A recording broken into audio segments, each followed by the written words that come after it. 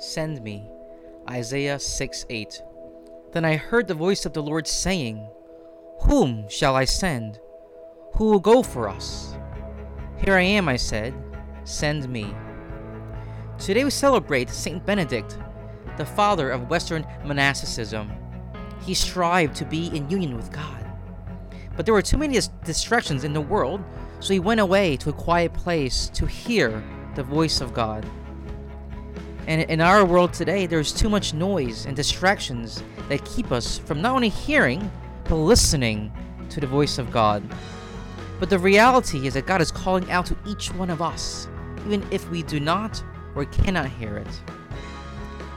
God calls us by name and has a unique mission for each one of us.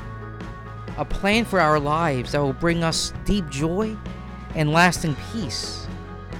And God wants this for each one of us.